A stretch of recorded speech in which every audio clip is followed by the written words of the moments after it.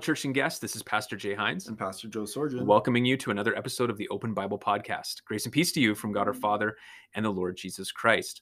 On this past Lord's Day here at Church of the Open Bible, we were working our way through Esther chapter 6 as we continue our study of the book. And in that chapter, we found that when God's people are unexpectedly honored in this godless world, God is there. He is the one working about these unexpected turns of events that we see so often in the scripture, where there are people who are in situations. Often they are in amongst a godless nation, like Esther and Mordecai were here in Persia, or they're in situations where God's people are being treated badly.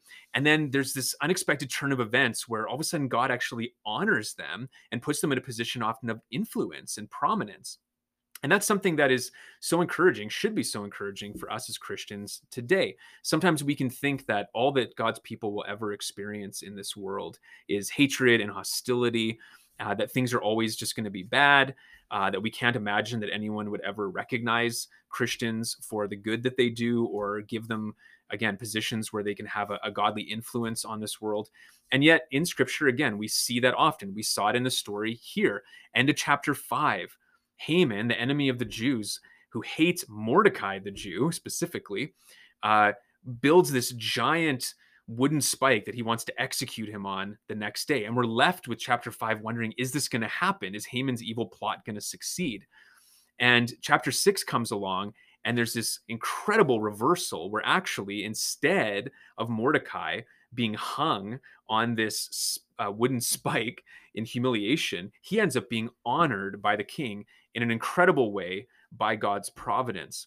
And that, again, is meant to encourage us in our own lives. And just to say that, you know what, things are not always going to go bad for God's people. Yes, we are promised some trials and tribulations in this life. Yes, we're promised that if we're faithful to the gospel, there's going to be times where people don't appreciate that, and maybe where we're not treated as well as we would like to be. But there's this hope always that God can turn the tables. God can put us in places of honor and influence. And that's something that should give us hope. And so what we want to do now is just discuss that briefly, specifically looking at some other biblical examples where maybe that's the case, maybe look at some examples in our own lives or the lives of others, and then also talk a bit about how that can give us hope today. Yeah, there's lots of examples, particularly I think of from the Old Testament, Abraham being one example. You know, Abraham was just a simple shepherd. There was really nothing too special about him, but yet God chose Abraham, chose to honor him, and chose to make his people come from this man who also was, like, him and his wife were barren. Another interesting thing, like, you just would not expect the honor that came to Abraham to come upon him, but yet it did, because God's hand was on him. And even in specific examples in Abraham's life where, you know, before the Egyptian king, he lies about Sarah being his sister and things like that, and not his wife. But still, even out of this lying, he is honored by the king. Because God is working in that situation. Not that God is for lying by any means, but you still see God's hand at work in honoring Abraham. A little bit later in the book of Genesis, we read the story of Joseph. And Joseph's story, I mean, what a life of ups and downs and all sorts of things. But he, of course, ended up being thrown in prison for doing the right thing. While in prison, he's there with the king's baker and cupbearer, who were both charged with doing these different things and put in prison. But Joseph interprets the cupbearer's dream and says, you know, you're going to be honored and put in this position again. You're going to have this position restored by the king. And that's what happens. And Joseph says, but don't forget about me, you know, let the king know. But the cupbearer forgets. That isn't what happens. Mm-hmm. And so it's kind of, you almost look at Joseph and think, oh, like, the guy deserves to be honored. What happens? Well, years later, the cupbearer does remember, because the king has a dream, and he's just sick about this dream that he has. He doesn't understand it. And the cupbearer remembers, there was a man who helped me interpret my dream, and it was true. And so, needless to say, Joseph, of course, interprets the dream, and what happens? He's honored. He's basically the second in command over all of Egypt, and he's honored because God was working, right? He was in this position of utter shame, being in prison for something he he didn't even deserve to be there for, but he ends up being honored. An amazing turn of events. On and on I can go. One more example I think of right away, David, just a shepherd boy, youngest of his family, pretty insignificant family. Who would have thought he would be honored and end up being the king of Israel? But that's exactly what happened, because God works in these particular ways so often for his people when you're not really expecting this honor to come, but yet it does. And I think that just should encourage us, because sometimes in our life, I don't think we necessarily today think of honor near as much as they did in Bible times. Mm-hmm. It was more of an honor shame culture. But so often I think we could feel like, like it would be nice to be recognized for some of the good and that sort of thing, and be honored by this instead of just put down. But like you said, this can happen. God can do that even today for us as well, and that should be a huge encouragement, I think. Mm-hmm. I think of the story of Daniel, which is also just striking. Here him and his young friends are torn away from Jerusalem and from their people and from everything they knew, and brought into pagan Babylon. And they're basically being groomed to be Babylonian leaders in the community, in the empire. And yet they don't compromise. And the Lord blesses them in that. And so we kind of, after reading chapter 1 of Daniel, you'd kind of expect things just to go okay for them. Like, okay, they're going to survive. Like, they're going to be able to be faithful Jews in this pagan empire, and yet they'll somehow survive. That's great. And then what's remarkable is the chapters go on. Oh, not only do they survive, they thrive, and they're actually put in these incredible positions of honor. Again, they're challenged. They are challenged to compromise and to bow down and worship idols, to not pray to God, and they come out again consistently faithful to the Lord. But with every step along the way, especially with Daniel, he is just increasingly put in a position of incredible influence, which is amazing. I mean, he's operating within a completely evil, pagan governmental system. I mean, if people think our government is evil today, like, this is nothing compared to Babylon and what was going on there. And yet Daniel was right in the midst of it, and he found a way to not compromise his faith. And yet God honored him and gave him incredible influence, so much so that one of the Babylonian kings, it seems like, even became a believer, or at least came to recognize Yahweh as God. And so that's just an incredible example. I also think of Paul, and throughout the book of Acts, it's amazing how he kind of it's almost like this up and down, and once he becomes a believer, obviously he faces a lot of persecution, particularly amongst the Jewish leaders. But by the end, he's standing before all of these rulers. And often it says that he was given favor, that some of these high ups in the Roman Empire actually wanted to listen to him and respected him. That too is just incredible. And I think that example of Paul is really helpful for us as well, because like you mentioned in the introduction to this podcast, like, as Christians, there are times where we can feel like we're being put down because of our beliefs and so on and so forth. But I think if we live the life that the Bible and God is calling us to live through different trials that we go through, if we continue to honor God, I think it doesn't always happen, but so often we will be honored on this earth as well. And all of a sudden, some people will start to notice, oh, like, this person is being maligned, but yet they're still, they're still acting out of love, and they're still being kind. And so, that's what happened with Paul. I think that can happen today as well. I think of whether that's in the workplace, whether that's students in school.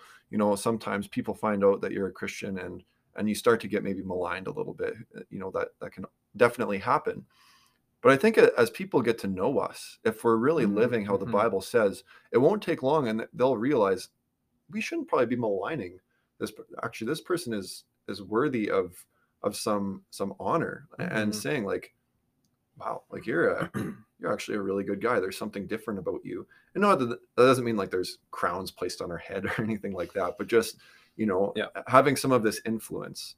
And that can be a really neat thing when you see that happen, and you just know that that's God's work in doing that. I think personally of in our former community where I pastored, a very small community, and there was always the Good Friday service. And our first year there, they asked, hey, do you want to be sort of the Legion chaplain, and would you want to give a brief address at the Remembrance Day service, which was very well attended, and lots of people just from the community, lots of people who weren't Christians. And I always use that as an opportunity to, take a relevant passage from scripture, maybe talking about servanthood or talking about sacrifice and how that's a worthy thing. And, Jesus' words, greater love, no greater love is this than you lay down your life for your friends, stuff like that, and kind of tie it into how we should honor people and honor the soldiers who died for our freedom, that kind of thing.